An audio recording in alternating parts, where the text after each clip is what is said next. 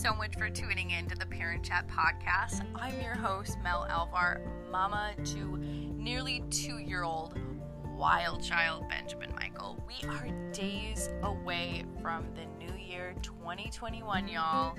This is my final episode for 2020, and I'm so excited to introduce you my guest today, Sam. Sam happens to be my hairstylist and has quickly turned into a good friend of mine and parenting mentor. Today, we'll be covering how she is intentional in her parenting and cover teachable moments in smashing the patriarchy to dismantling the status quo by teaching anti-racism to her daughters.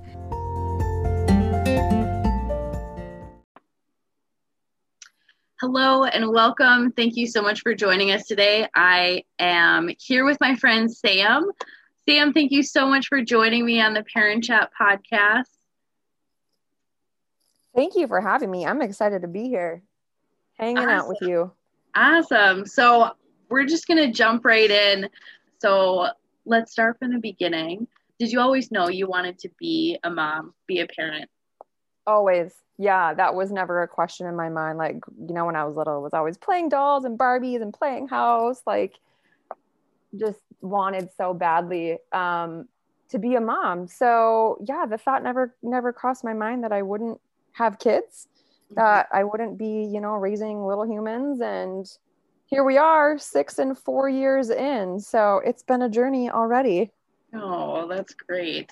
Well, can you talk a little bit about what it was like for you to start having to begin the family that you have now? What was that journey like in the beginning? Yeah. So me and my husband, we actually got married. I was only 19. So like I was a baby. Looking back now, like when I see 19-year-olds, I'm like, you're so little, right? Because I'm 30 now and they're like 10 years younger.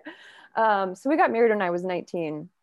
And like, we didn't really want to wait that long. I was like, I'd rather have kids young and then we're not old grandparents, right? Because 30 is old when you're that young. That's exactly what I thought. Like, gosh, I want to have kids in my early 20s so that we have all this time with them. So probably, gosh, what year was that? I think I was about 20. So Cadence was 24. So I think when I was about 21, we finally started trying, right? And it took a year. And I was like, what the hell is going on? Like, why? But I had, you know, birth control sometimes takes a while to get out of your system, whatever. And then I finally got pregnant. Of course, you know, you're tracking every little thing and was so excited. And no more than probably like 3 days after finding out that I was pregnant, had a miscarriage, which was really hard considering like you want to have a baby, you're trying to have a baby. I think no matter what situation you're in when that happens, there's a lot of trauma that comes with it. Got the clear from the doctor, you know, after things were regulated again, and had another miscarriage. So there was 2 back to back, which really felt like a blow. Like, I'm healthy, I'm young, like, why can't my body make these babies? I want kids. And I remember telling my mom what had happened, and she was like, oh my gosh, I don't know anyone who's had a miscarriage. And I was like, yeah, you do. They just didn't tell you. Like 1 in 4 women has experienced this loss, but people don't talk about it. And that's kind of always been a thing that I found important, especially in the work that I do working with a lot of women in my job, is being open about my own journey and creating a safe space for people to share their journeys as well. And, you know, letting them know that they're not alone, you know? So I've always found it really important to at least talk about it and acknowledge it. Because so many women do experience that. So then when you and your husband were finally able to get pregnant, what was that like?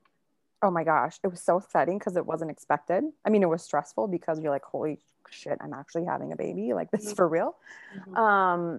But I was so excited. So I was 24 4 when I had my first. Her name is Cadence. And then we were like, you know what? If we're able to have another baby, let's not wait too long. Like let's get them knocked out, and then we're not having, one in second grade and one in diapers. So then my second, her name is Renan. She was born in 2016. So they're almost exactly 2 years apart, 2 years and 11 days. And now they're 4 and 6, and they are a whole lot of energy. Oh man. We were talking about this in the pre-interview, just because I am always curious because I have a son, and I don't know I grew up with sisters, and so I don't know, what it's like raising girls. And it sounds like it's very similar, that kids can be bonkers. They're just all over the place and loud. I thought it's very validating to hear that there really isn't a terrible amount of difference there. No, I mean, I think it's such an individual, like kid to kid experience. I didn't know what to expect with girls. Like I grew up with a brother who was 7 years older. Oh, wow. So I was really kind of like an only child for most of my life in that regard. So I'm like, 2 kids, 2 years apart, like both girls, like so overstimulating, so much energy. Like it is very overwhelming at times, because it's not like they just sit there and play quiet and nicely. Like they're yelling, they're doing all the things all the kids do. So no, you're not alone in that. Like, whoo, it's a lot of energy. Yeah. What was it like for Cadence to find out that she was going to be a big sister? Oh my God. It was the cutest thing ever. I think the video just popped up in September around their birthdays. Like we got it on video when she met her for the first time. So like her walking in to the hospital room and sitting on my lap and holding her, and Renan's like fussing, and Cadence goes, "It's okay, baby. It's okay." Like it was the sweetest thing I've ever seen. And I'm so glad we have it on camera and we can go back and watch that. But they've just been best friends from the start. I mean, they fight like best friends as well. But we're out in the woods the other day walking, and Cadence is like, "Come here, Renan." They're like walking on this log together, trying to balance. She's like, "Come here, hold my hand, I'll help you." And we're just like, oh my God, they're so sweet. So I'm so glad they have each other. Yeah, that's awesome. Being a big sister, I love hearing those stories of how just when they're little, you witness them like taking care of each other and playing nicely with each other. And because all I hear, stories in my family is I remember being very upset that I was no longer the only child. To be honest, I was not excited. And my sister knows that. But being a big sister has led me to be like a natural caregiver, though. It's a big part of my story, and becoming a parent was helping to raise my sisters as well. So it's kind of funny how that all worked out. But I wasn't too thrilled in the beginning, but it ended up being a very important part of me. So it worked out. Yeah. Well, let's see here. My next question is, did you have a clear idea of your parenting path when you were pregnant with Cadence in the beginning? I know we talked a little bit about before that you like to read some stuff, and I'm the type of parent that's just like, I'm just going with the flow. I didn't read any of the baby books. I didn't read any of the what to expect when you're expecting. How did that go for you? I was pretty free flowing, I think. There was only, I think, one book that I read that it's like, this is what I think I'm going to do. And then in reality, like none of that happened. Ended up co-sleeping, ended up like doing all the things that I was like, I'm not going to do that. Okay, well, let's be real here. It's easier to sleep with the baby right next to you safely than... So I kind of did all the things I thought I wouldn't. But I didn't do a whole lot of research or reading prior. That really started to happen for me when Renan was probably about a year old, and Cadence was probably 3. Right around in there. I was doing some like personal development myself, kind of really diving into my own stuff, and had this like aha moment of, you know, like if I'm going to improve me and I'm going to work on my stuff so that I can be, you know, a better human, it has to involve my kids, right? I can't like compartmentalize this. So that's when I really started diving into more about parenting and feeling that pressure of like, okay, my kids aren't babies anymore, right? Like what I'm doing matters, what I'm not doing matters. So probably when they were about 2 and 4, I came across a book called Unconditional Parenting just by chance on some random blog written by a mom.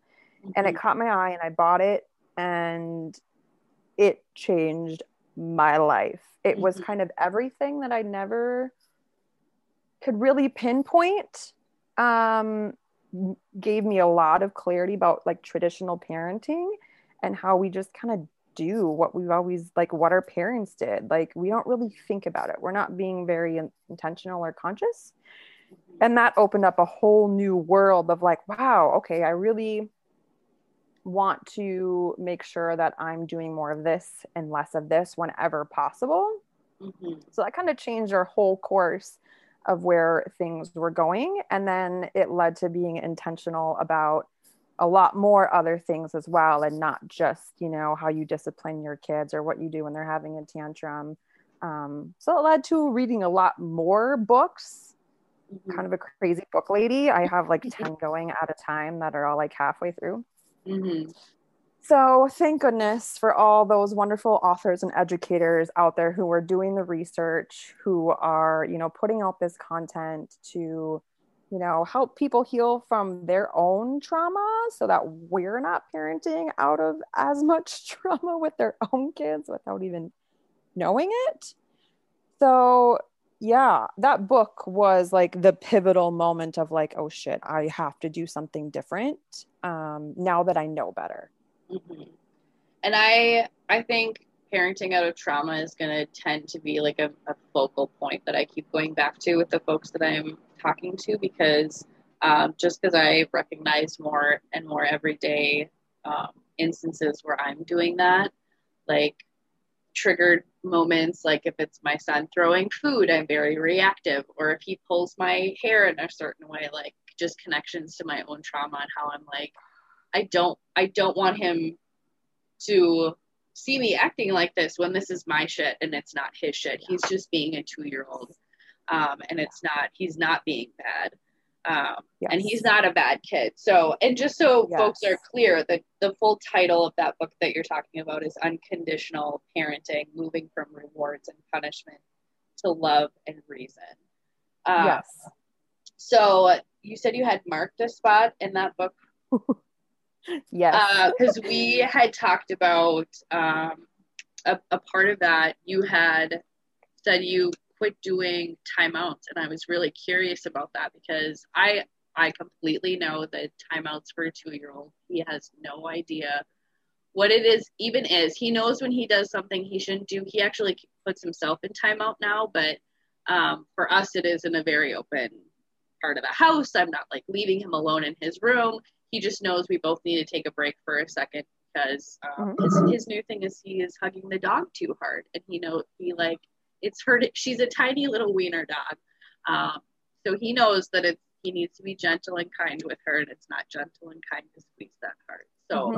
So anyway, I've been talking to my husband about it more and more, and I'm like, timeouts are kind of pointless. I don't know if we should even be doing them, and we should read this book together. So you and I had talked about how that was a big piece for you and your husband. So I was wondering if you could read me a little bit of that extra book. Yeah. So this is from chapter 2. It says, when scientists began to study discipline in the 1950s and 60s, they tended to classify what parents were doing to their children as being based on either power or love. Power-based discipline includes hitting, yelling, and threatening. Love-based discipline includes just about everything else. As the research results came in, it quickly became clear that power produced poorer results than love. Unfortunately, an awful lot of diverse strategies were being lumped together under that second heading. Some of them consisted of reasoning with children and teaching them, offering warmth and understanding, but other techniques were a lot less loving. In fact, some of them amounted to controlling children with love, either by withholding it when kids were bad or by showering them with attention and affection when they were good. Then there are two faces of conditional parenting. So there's the love withdrawal, which is the stick, and the positive reinforcement, which is the carrot. He says, like anything else, love withdrawal can be applied in different ways with varying levels of intensity. At one end of the continuum, a parent may pull back ever so slightly in response to something the child has done, becoming chiller and less affectionate, perhaps without even being aware of it. At the other end, a parent may announce bluntly, I don't love you when you act that way. Or when you do things like that, I don't even want to be around you. Some parents withdraw their love by simply refusing to respond to a child. That is, by making a point of ignoring them. Insert, I noticed myself doing that, and that's why this hit me so hard with that, like, oh shit moment. Mm-hmm. They may not say it out loud, but the message they're sending is pretty clear. If you do things I don't like, I won't pay attention to you. I'll pretend you're not even here. If you want me to acknowledge you again, you better obey me. Still, other parents separate themselves physically from the child. There are two ways of doing this. The parent can either walk away, which leaves the child sobbing or crying out in a panic, Mommy, come back, come back. Or banish the child to his room or some other place where the parent isn't. This tactic might accurately be called forcible isolation, but that label would make a lot of parents uncomfortable. So a more innocuous term tends to be used instead, one that allows us to avoid facing up to what's really going on. The preferred euphemism, as perhaps you've guessed, is timeout. In reality, this very popular discipline technique is a version of love withdrawal, at least when children are sent away against their will. There's nothing wrong with giving a child the option of going to their room or to another inviting space when they're angry or upset. If they've chosen to take some alone time and all the participants, when to leave, where to go, and what to do, and when to return are within her control, then it's not experienced as banishment or punishment, and it can often be helpful. That's not what I'm concerned with here. I'm focusing on timeout as the term is usually used where it is a sentence handed down by the parent, solitary confinement. So a little bit more here, that'll kind of wrap it up and give a little bit more context of why I was like, oh my God. Mm-hmm. So one clue to the nature of the technique is provided by the origin of the term. Timeout is actually an abbreviation for timeout from positive reinforcement. This part is fascinating, but also terrifying. The practice was developed almost half a century ago as a way of training laboratory animals. As B.F. Skinner and his followers labored, for example, to teach pigeons to peck at certain keys in response to flashing lights, they tinkered with different schedules by which food was offered as a reward for doing what the experimenters wanted. Sometimes they also tried punishing the birds by withholding food or even shutting off all the lights to see whether they would extinguish the pecking behavior. This was done with other critters too. Thus, the College of Skinner, who was a behaviorist, mm-hmm. published an article in 1958 called Control of Behavior in Chimpanzees and Pigeons by Timeout from Positive Reinforcement. So within a few years, articles began appearing in the same experimental psychology journals with titles like Timeout Duration and the Suppression of Deviant Behavior in Children. Like, can you imagine if someone wrote an article like that now? Holy shit. Yeah. In that particular study, yeah, the children subjected to timeouts were described as retarded, institutionalized subjects. Awful, like awful. But soon this intervention was being prescribed indiscriminately, and even discipline specialists who would have been aghast at the idea of treating children like lab animals were enthusiastically advising parents to give their kid a timeout when they did something wrong. So before long, it had become the most commonly recommended discipline procedure in the professional literature for pre-adolescent children. So he goes on to say, we're talking about a technique then that began as a way of controlling animal behavior. All three of those words may raise troubling questions for us. The last of them, of course, we've already encountered. Should our focus be limited to behavior? Timeout, like all punishment and reward, stays on the surface. It's designed purely to make an organism act or stop acting in a particular way. The middle word, animal, reminds us that the behaviorists who invented timeout believe that humans are not all that different from other species. We emit more complicated behaviors, including speech, but the principles of learning are thought to be pretty much the same. Those of us who don't share the belief might have second thoughts about subjecting our children to something that was developed for use with birds or rodents.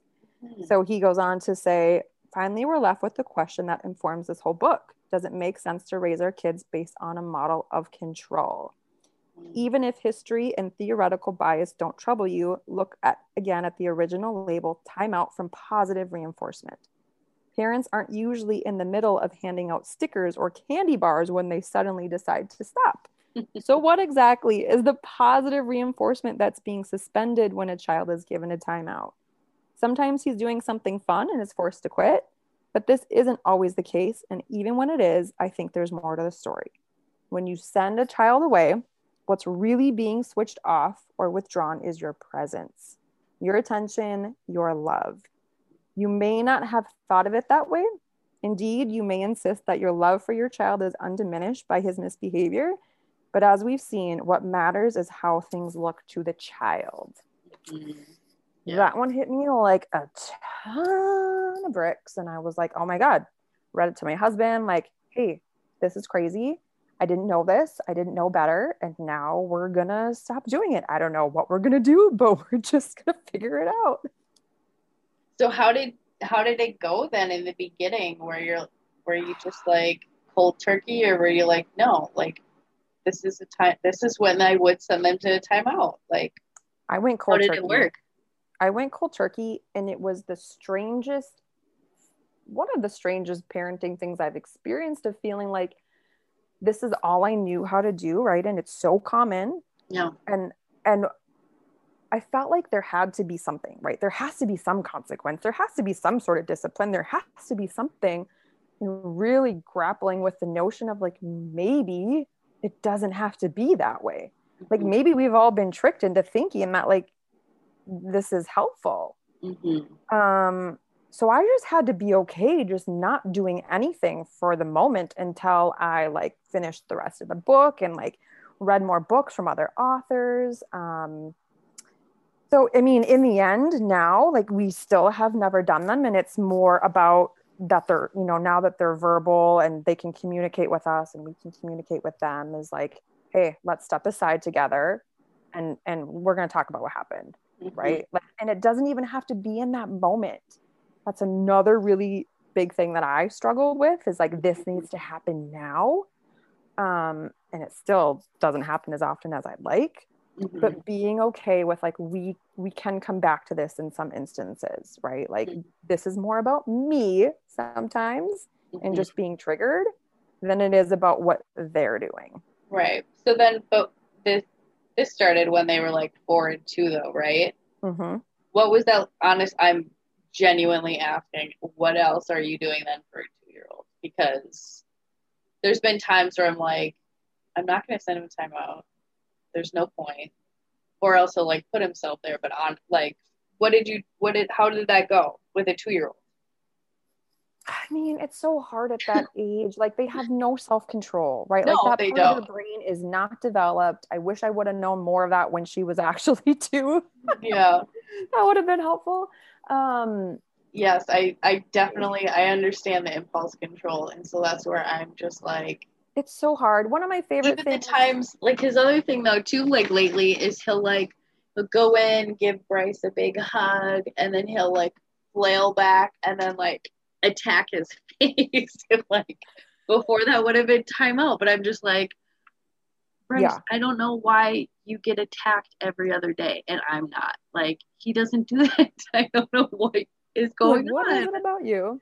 So, One of my favorite really just simple things is actually from a child psychologist. Her name's Dr. Vanessa Lapointe. And hers is just like very short and sweet. And the matter of fact, like, this has to stop. Right. And like, nope, we're not doing this anymore. And either like, you know, if you need to separate, like if I had to separate my two kids, okay, you're coming with me, you're coming over here. Like if we get to that point where like people are getting a little aggressive, this has to stop. Come with me. We're going to go over here. And do something else then? Like a distraction? Because honestly, when there's times when he's destroying something, that I'm like, I just got to distract him. I can't sit here and like, there's no point yelling at him for this, right? You just have redirect to be like, okay, nope. And I have I've been doing a lot of that. Okay, nope, we're done. You're throwing. We're not going to do this anymore. We're going to get done now. And we're going to go do this instead. Yeah. Okay. Especially at that age, like. So I'm kind of on the right track with that, where I'm just like, let's just stop here before I have my own meltdown. I think you're doing great. Surviving. I'm calling it surviving a terrorist. Oh, right, that's all of us. Yeah. I was shocked to hear that. I haven't even read the book yet, but you had told me that piece, and I was just like, that doesn't feel good. That doesn't feel good to be doing something that started out as on lab rats, and now it just has become a norm.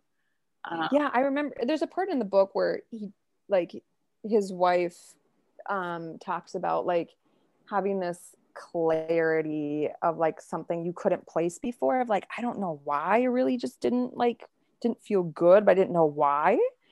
Of being like, oh yeah, this kind of makes sense now, like when you put it in these perspectives, and then you're like, oh yeah, a lot of this stuff was done to me as a child, and like you just, when you're that age, you can't, it doesn't feel good, but you don't have the capacity to be like figuring that stuff out on your own, right? And how to control it in the moment. And that's where I'm like, he's taught himself to go to time. Like, it's just so and honestly, sometimes, like for me, and this is something that I struggle with, but I know it's important, sometimes it needs to be a timeout for me. Yeah. Right? Like sometimes I'm just triggered and it doesn't really have anything to do with them. They're not actually doing anything that is like harmful or destructive. It's just like me being like, bah! At the end of your rope, at patience has run out. Absolutely. So that's so real right now. Maybe I need a timeout for me, but something that I found super helpful for triggers, and I came across this last year. It's called IFS, Internal Family Systems. It's a type of psychotherapy, but there's actually a really great book that kind of walks you through it on your own if you're someone who's up for that. But they talk about this, like, if you think of a family inside of your conscience, and you have all these different like people and parts that they play and roles that they have, and how these different parts are created in our childhood. And when we're older, some of these parts are not healthy. And when we're older, some of these parts will get triggered by certain things. And they're always protecting this like exiled inner child that we have. And these parts will do anything to protect this inner child, who for many, many, many of us is not healed, right? They haven't been taken care of. They haven't been attended to. So what I really liked about this type of therapy was that like you're noticing these parts, especially like when we're triggered and we're, lashing out, of why they're there, and that they're not inherently bad. They're there for a reason, but it's our responsibility to kind of communicate with them and work with them and not try to fight against them. And that's really what that IFS dives into.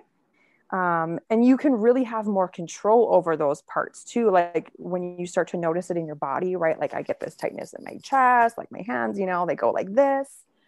And noticing those triggers and being like, this is that part being triggered, and actually being able to kind of communicate and talk with it.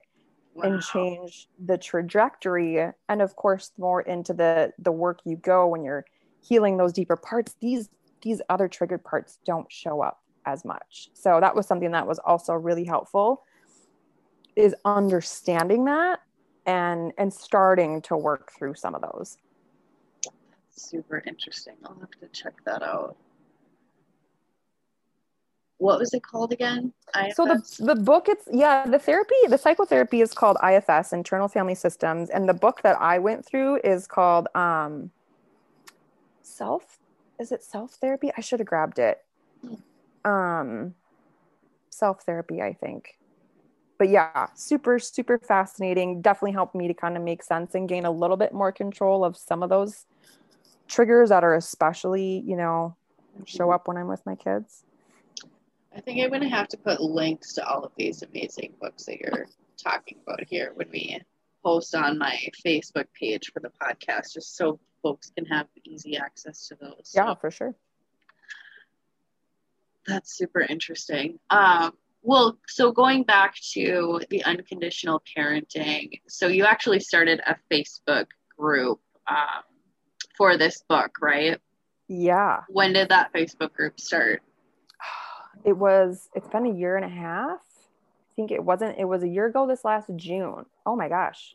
Wow. So it's been a while, actually. Way in a year and a half. Wow. Yeah. And it's so funny how that group was started. Like I read through the book like so fast because I just wanted to know everything. And then I posted something on Facebook about it, a quote or something, and people were like, this sounds really interesting. Mm-hmm. And I was like, what if I created a Facebook group and we can just like talk about it there and like go through the book, whatever. There was no agenda. It was just like, if people want to learn more, like I would gladly go through it again and share kind of what I've learned and what I'm doing now. And that's really how it began, was just a place for other parents so we could learn together.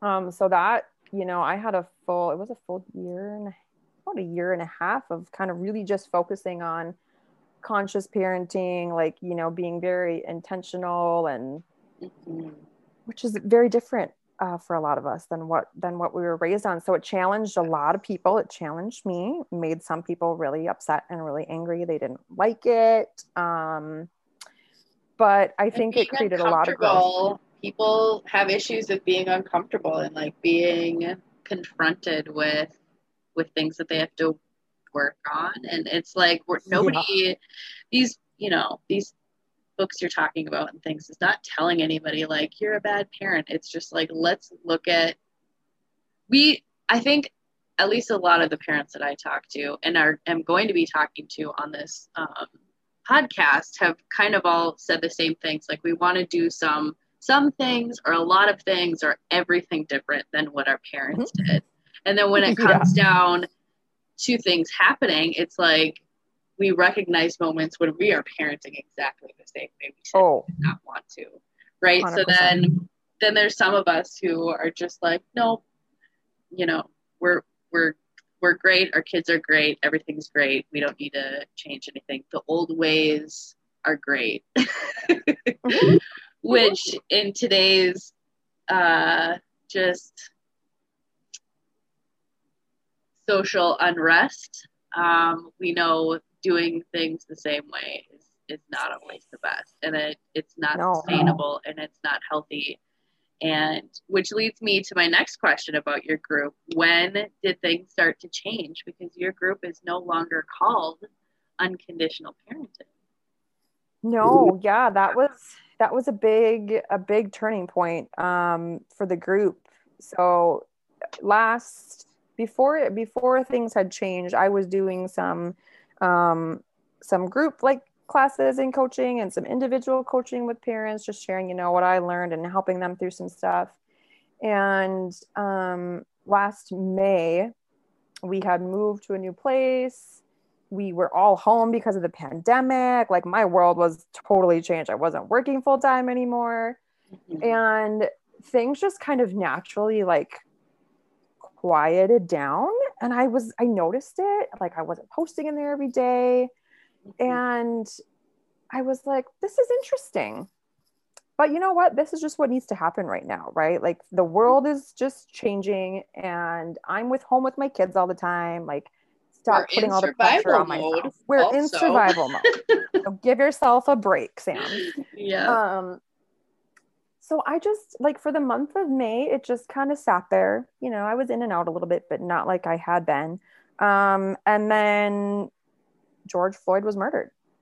And that really, I hate to say that it took that to wake me the F up. I don't know if the proximity to being so close to Minneapolis and like just it hit me in a different way than other things had, unfortunately. Mhm. And that's really when I was like, oh my God, okay, I have to pay attention and I have to do something different with my kids when it comes to talking about these things. My parents had zero conversations with me about race or racism or anti-racism. And so probably the first week of June, I made a post in my group saying, hey, things are going to change. Okay. Like things have happened. And I can no longer, in good conscience, have this group. Yes, it was great content. Yes, people were learning and it was helpful. But I said, this is important because we have such influence on our kids' lives and how they treat other people and, you know, who they're standing up for, who they're not standing up for, right? What they're doing, what they're not doing, that we have to learn how to do better. And I have no idea what I'm doing, like brutally honest. Like, I don't know. This is all new to me, but I'm going to figure it out.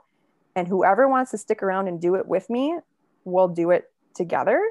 So ever since then has just been like a commitment every day to learning something and sharing it with the people in my group so they can have conversations with their kids and their family and they can show up in different ways and we can all make more of a collective change together. And so now, I think I was invited to your group because I was actually trying to think about how long we've even known each other. I couldn't even like pinpoint it because it's less. Has it been a year? Less than a year? I don't know. I feel like I joined your group right before the name changed. Yeah.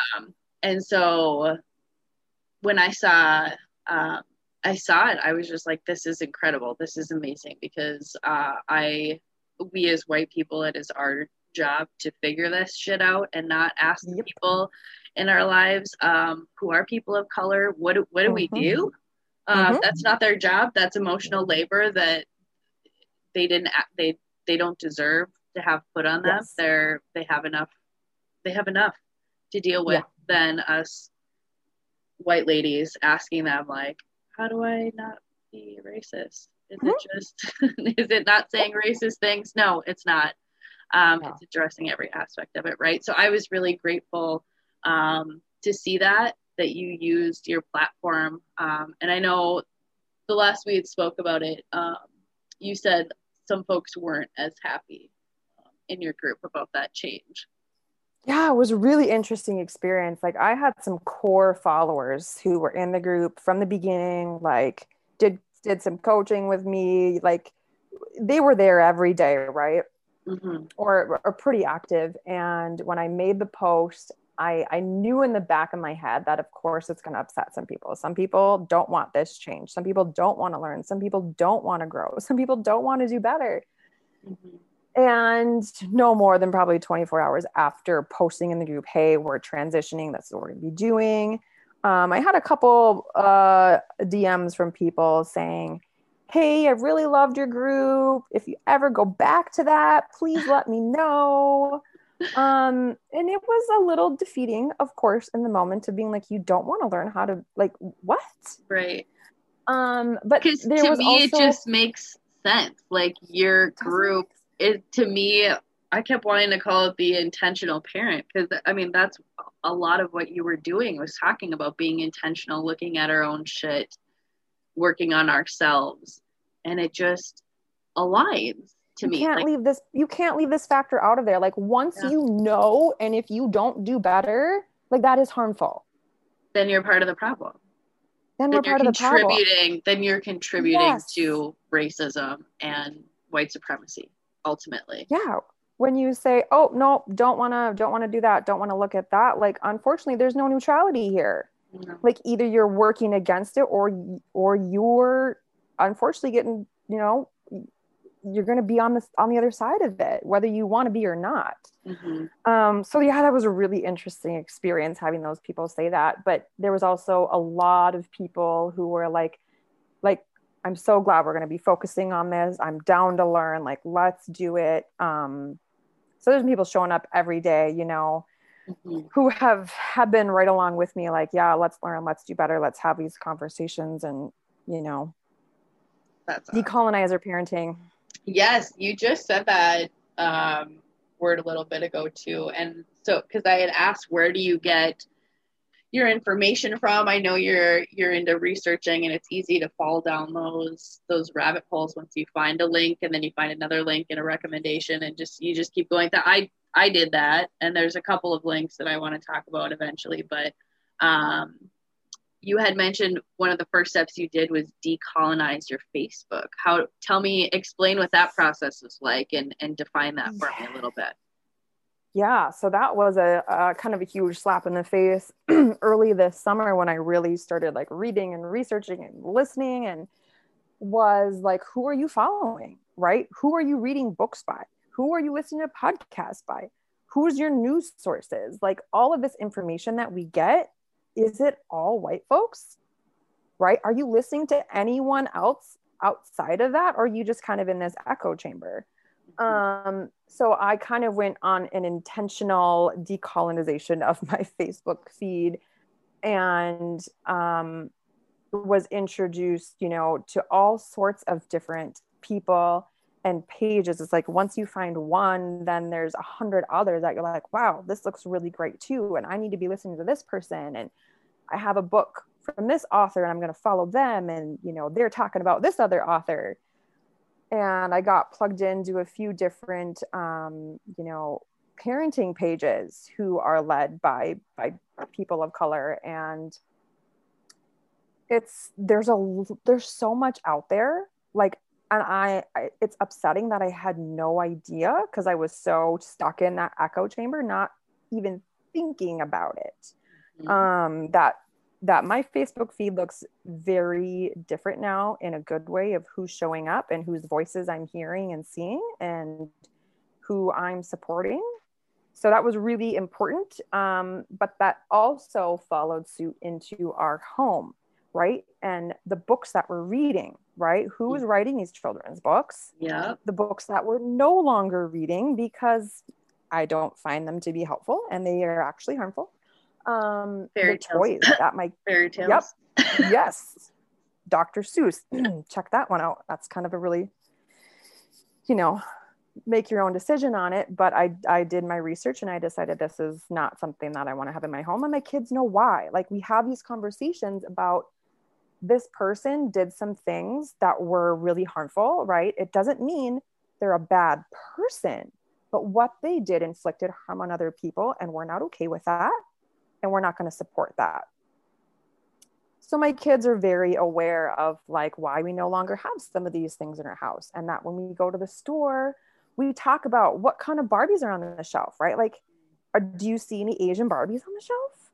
Like I was ecstatic to find one for a Christmas present. My daughter was ecstatic to get one. Mm-hmm. So it really shifted the whole dynamic in our house of making my kids aware. What movies are we watching? Are these all white people? Are these all white princesses in these Disney movies? Are they all staying like, and if they're not white, are they staying in their bodies? There's a little bit written about this now. Or are they becoming other frogs or souls or other things that are not who they are? I just watched that the other night, by the way. Yes, we've watched it a couple times, and I've discussed with my kids what's really amazing about this movie, and they know, and they'll tell you, and what's also harmful about this movie, right? Like getting out of this good bad binary, right, and moving into and the either or thinking and getting into the like both and, right? This can be helpful for these reasons, but it can also be harmful at the same time. Yes. We should also have a list of children's books you recommend, because I know some of them that you've shared, I made sure that Ben got for Christmas. I love and that. Some of them he's going to be getting for his birthday. Like he got Mama, Do You Love Me? He's going to be getting Papa, Do You Love Me? For his birthday. He got Hair Love. He's picked up about twice himself. Oh, we just read it last night. Yeah, I think it's. Yeah, I haven't seen the animated feature of it yet, but I do want to see. It's on YouTube. Oh, it is? Okay. Mm-hmm. So I would love to get together a list of those recommended children's books that you have too. Yeah, and there's so Fry many. Bread. Like we got Fry Bread. The book Fry Bread. I've never read that one. Oh, it's super cute. I'll have to get it. I got a running list myself. So yes. Well, we'll compare notes and we'll make sure that we have added ones on there. So I love it.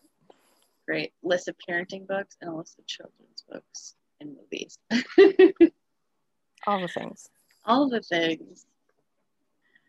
Right now, I'm definitely following that lead, and I'm glad that I'm able to do this now. When Ben, it's just going to be something we do with Ben. Is like he's going to read all different kinds of books, and he's going to see. I mean, he's not really interested in movies right now, but right, they get so many messages, right, that like we're not even really aware of.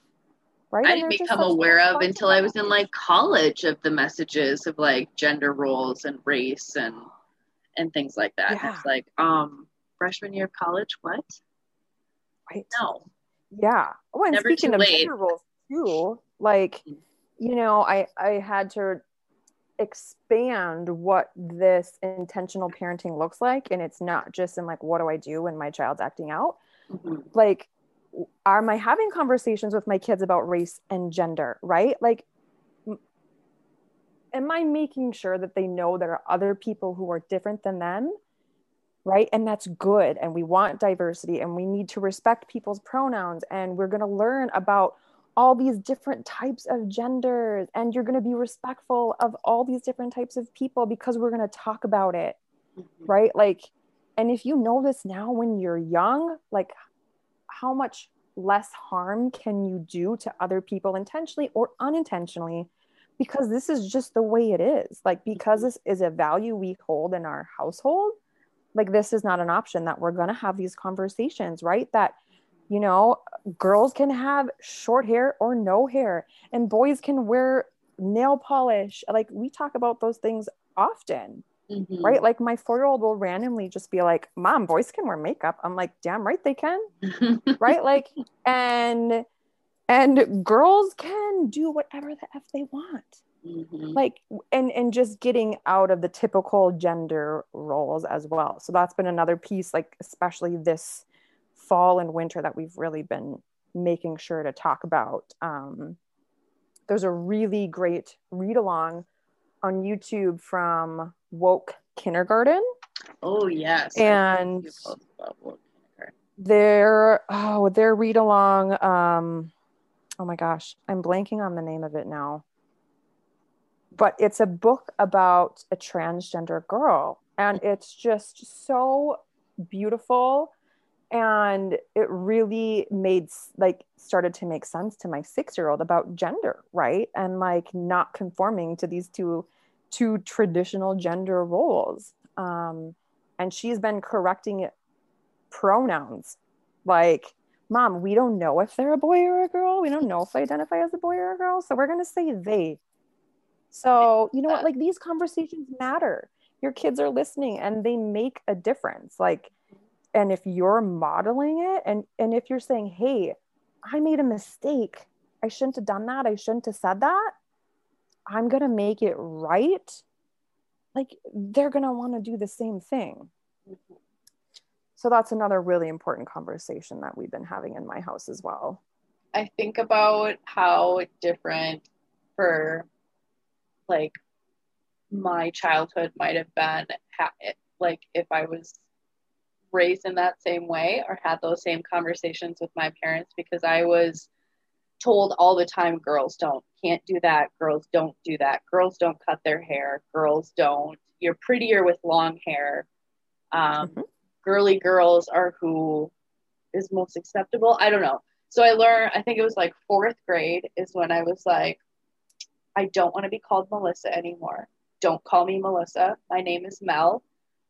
Because I'm not a girly girl. I like to play sports and I like to do things there. Because I also recognize that I was blonde hair, blue eyes, like every other Jane down the street. And I was like, I also like wanted to be considered unique. So then I was like, you know, let's do all the things that girls aren't supposed to do, because that makes me. Yep. And my parents, like, luckily they were very supportive of that, but I thought there was a lot of pushback in communities and my outer family, and like just to be validated. Gosh, that didn't happen until, I don't know, until now it's looked at as like, oh, when I say, oh, I played football in 8th grade, people are like, that's amazing. And I'm like, it shouldn't have been amazing. It should have just been something that a girl could do. Like I'm at my football end of the year ceremony, and one of the moms comes over, pats me on the head, and is like, oh, our little princess. And I'm like, because that's why I'm here. That's all I'm here, is to be your little prince. Are you kidding me? Like, yeah. So I think that's amazing that, and I can't wait for us to be able to leave the house so Ben can see the world and the diverse group of friends that I have in the diverse community we have, because I grew up in the country and I didn't get to see all the things that I see now that the Duluth does have to offer, and I'm fortunate to be tapped into that as a community advocate doing the work that I do. So I think that's amazing, and I think it's going to leave so much space for your daughters to be able to live their unique selves, and I see them being the girls standing up for, if that's what, you know, they choose to identify as, the people to stand up for other people, because ultimately that's what I became, was when I'd see other people being picked on for whatever, I'd be there to, you know, swoop in and help tell people that that's not, just because someone's different doesn't mean they're bad. Like,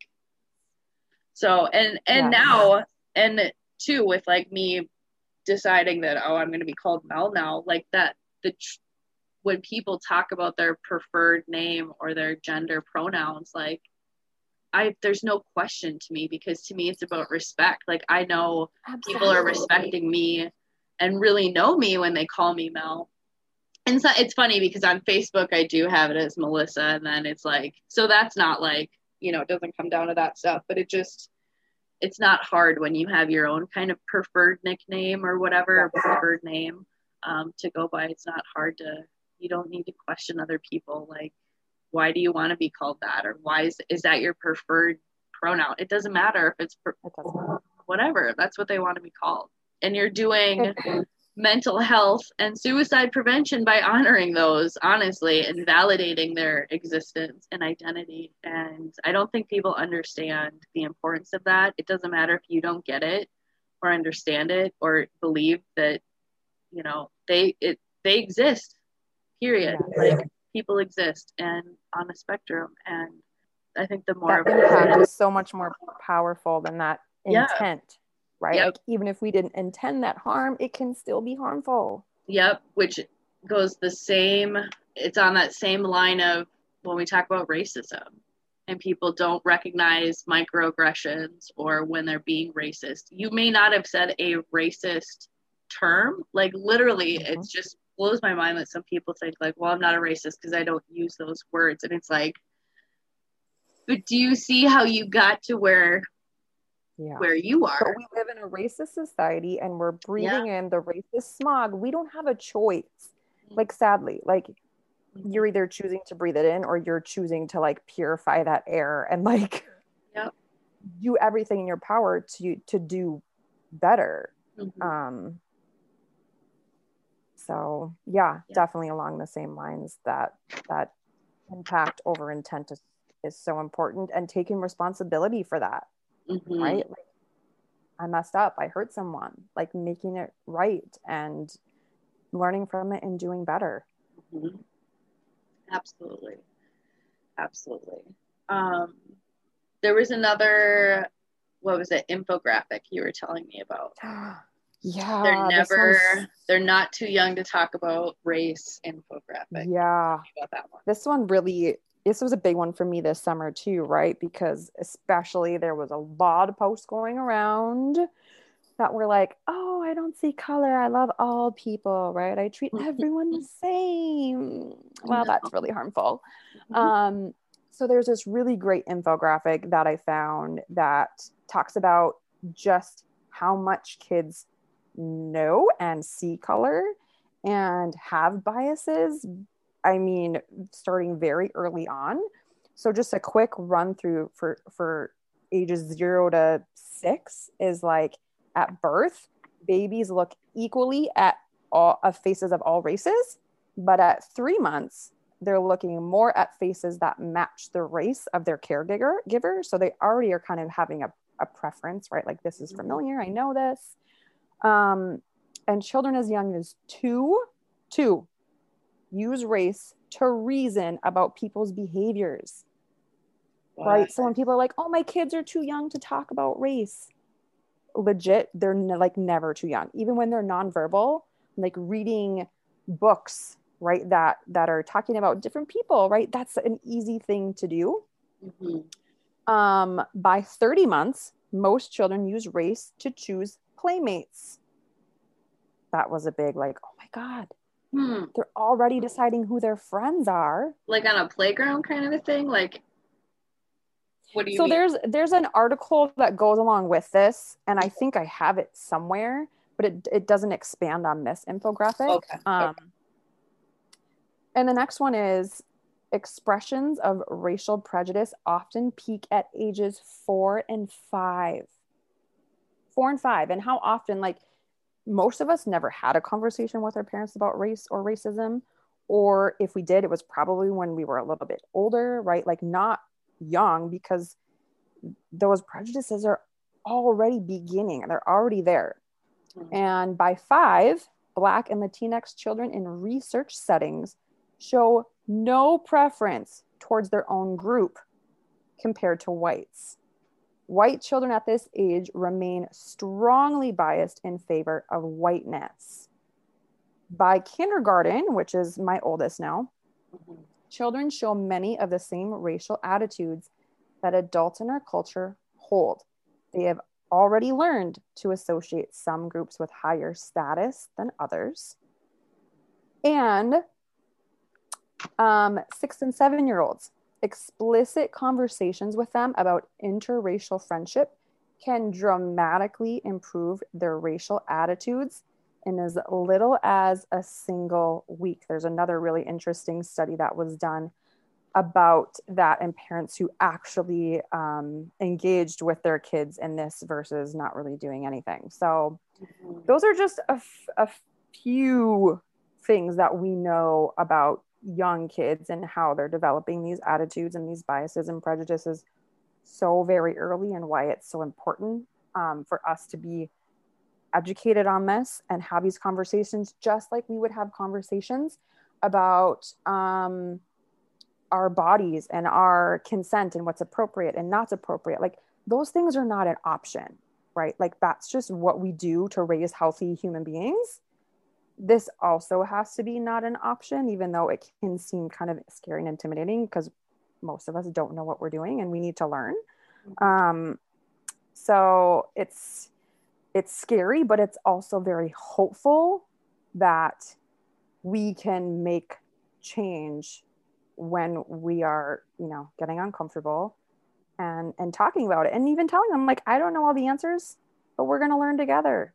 And using those teachable moments too, because I think some parents, I don't know, we'll see when the more interviews that I do, and the more pre-interviews that I do where folks are at with some stuff. And but I guess I have some assumptions of just like either they just don't know where to begin. Maybe they yeah, I guess I don't know. I want to ask those questions where like how do you have these conversations with your kids? How do you use those teachable moments? Because you're right, everything we put such emphasis on like body autonomy and body safety and things like that. It should be just as important. Things have to change. Yeah, and it's our responsibility. Like we have to do the work to make a difference. So absolutely. And two, it can be as easy as starting with looking at the books, looking at the toys. Like there was another important piece. You write a lot about it on your page, and making sure that people who are in the positions that we are, that have like white privilege, that we're using our privilege for good. Acknowledging your privilege is not activism. Just acknowledging it. That's not okay. That's a part of the work, right? It's not. And it also justifies how people occupy space over marginalized voices and complacency in oppressive systems. So utilizing our privilege to uplift other voices and needs, and recognizing where we can continue to make that change. Because yes, it does start with acknowledging your privilege, but like, okay, but if you're not doing anything about it, okay, it's all intellectual, right? Like, cool, you get it, but what are you going to do with that? Right? Like, and to not let that guilt seep in, feeling bad about it. It's making it about yourself again. Yes, exactly. It's bringing it back to you, and it's really putting yourself out there to be like, whose voice can I uplift? Where can I stand up for marginalized people? What changes can I make in my home and in my community? Like, where do I have influence? And we have a lot more influence than we think we do. Where do I need to stand up and say something? Where do I need to learn more about so I can stand up and say something? Like there's so much potential there for us to make change. It can seem overwhelming and intimidating. But it's so important, in that we teach our kids to do the same thing, right? Like if you're in this situation at school, this is the right thing to do, right? Like I've had conversations with my kids about that. If this happens, like, this is what I expect you to do because it is the right thing in our home. Like this is our value that we hold, of not centering yourself, right? Like, so yeah, use that privilege and use it to make good change, and listen. Like, it's not about what you think is good. We need to be listening to those who are affected, and what do they need? What are they asking for? So not making it about you, and doing the best we can to have those hard conversations, write those hard emails, whatever that looks like, using our privilege wherever we can. Yeah, absolutely. And I think that's a lot has come to light, I think, too. Man, this year has just, a lot of things have come to light this year. And I think what's been amazing, I guess maybe I'm paying more attention to it as well, but just folks who are highlighting those whose voices are like boots on the ground, or new businesses that are opening up, or people recognizing that there aren't as many Black-owned businesses around town or around Minnesota. So there are lists out there. If you think your privilege can't be used for anything, I guarantee you out there in podcast land, if you are someone who has not suffered in this pandemic by loss of job, if you are someone who has not suffered because you have great health insurance, you have transportation, you have family support, we have privilege. And especially if you are white or appear white. So many people are completely unaware of that fact. Yeah. Like I was in oblivion for many, many years about that. Now I'm like, oh my God, it was a huge wake up call, of all these areas that we do hold it, and we don't think about it. We don't have to think about it. That's the privilege of it. Right. And so any little place, if you have a following on Instagram, Sam here recognized she has a following on Facebook and utilize that opportunity to capture the audience. To, if you have a captured audience anywhere, and especially if you're a parent listening to this podcast, you have a captured audience. You have a place to do some of the work. And so it's on us, because times are changing. things are changing. We're already seeing that happen now that, man, just I feel like every month there's a new shift in all of this. You recently posted about being a 9 Enneagram and being the adaptive peacemaker.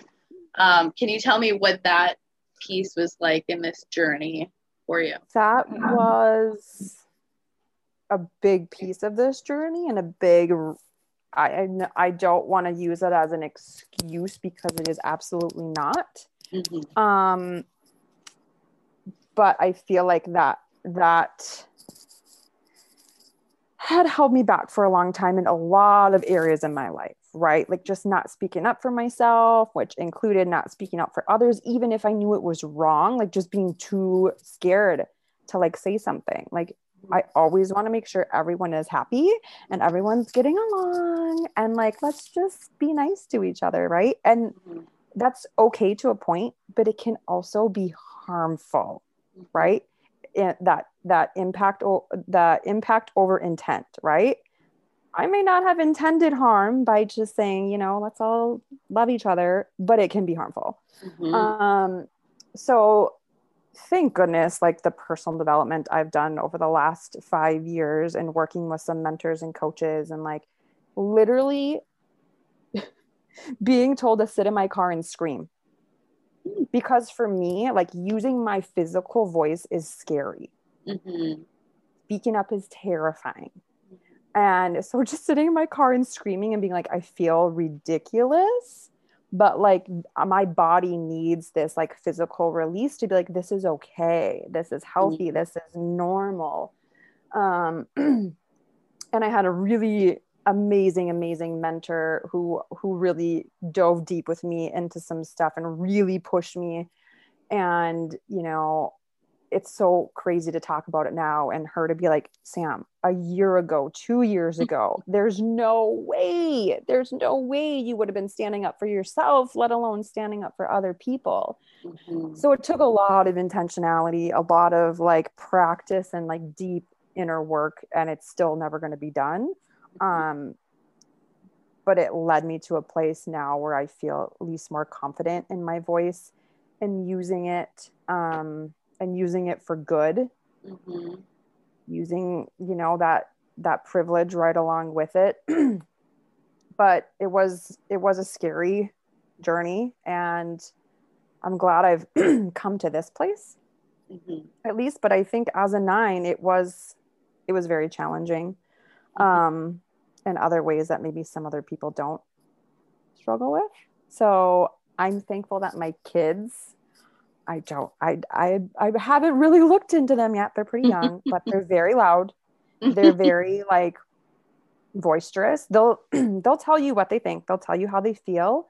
And I'm like, okay, as much as this drives me crazy some days, and I'm like, oh my gosh, like this is what I want. When you're in a classroom and you hear something being said that is not right, that is not the truth, that is harmful, I want you to raise your hand and say, that's not okay. That's not true. That's harmful. Like I would have never done that as a kid. So that's my hope, is to like work through my own stuff so I can support them into keeping that same energy and attitude, because it just comes very naturally to them. That's great. And I think it's so important too that we have that space as women, as femme identified folks who haven't always been given that space to speak up. And then to also, on the same side, the balance of it as white women to speak up and then step back to be able to raise the voices of who else's voice needs to be heard. 100%. Absolutely. Knowing that balance, right? This is my time to say something. I got to say something. And this is my time to shut up and listen. And amplify those voices around me. Yep. I think that's been a huge piece of my journey lately in the work that I do is for the longest time, like I was shushed, and it's a part of my trauma that I was shushed and I was told to shut up and that what I was saying didn't matter. So then when I finally was, free of that, then I was like, okay, now I'm going to be loud all the time. And then I was like, okay, but I don't need to be taking up the most space in the room either. So yes, that's a huge part of working through your shit and figuring out when to say something, when to speak up, when it's helpful, when it's harmful. And then if you're taking up all the oxygen in the room, then you're defeating the purpose. Right. And knowing what spaces are for you and what spaces are not for you, and respecting that, and like working on that awareness of like, this doesn't feel like this is right. Like I feel like it's something you have to be intentional about, and not just say, I can do whatever I want and I can go wherever I want and I can say whatever I want. Yeah. Because that's a freedom us white folks already have. Our voices. I mean, and I think a lot of people will probably push back against that and be like, no, that's probably not true. But it is. White voices are being heard everywhere. So we're not being shushed. Yeah. So sometimes we need to intentionally shush ourselves so that other people have that chance to speak probably more often than we're currently doing. Just being aware of that, I think, is huge. And then, keeping that on the radar and learning more and doing better as we learn more. Mm-hmm. And for folks to know Sam's Facebook page, she's sharing a lot of that content from a lot of other folks. Like I think sometimes you'll post maybe something that's like your words, but a lot of it is promoting the work and things being promoted by other content creators and just super important stuff. So that's important to know too, that it's not just like your interpretation of what other people are saying necessarily, but you do include pieces in there too that have to do with like, this is what I learned today. And you're very honest about that. And I think that's incredible too, is that honesty can make us very vulnerable, right? Calling ourselves out and like, I was today years old when I learned this. Yes. But here I am sharing it with the rest of you. So being willing to admit it, because guess what? You're not going to be the only one. And someone else is going to be like, oh my God, me too. I'm not alone in this. Yep. Exactly. So are you accepting new people into your group? You have something coming up on the 1st. Yes, I'm accepting new people. I do screen everybody that comes in. You got a few questions to answer.